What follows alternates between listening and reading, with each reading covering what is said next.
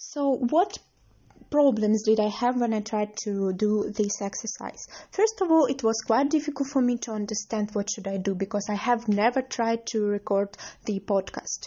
Then I uploaded the app and found a lot of functions that were absolutely useless for me. I spent some time to understand what should I use and what should I forget about. And then I felt a bit lazy because I understood that I had to do painstaking work.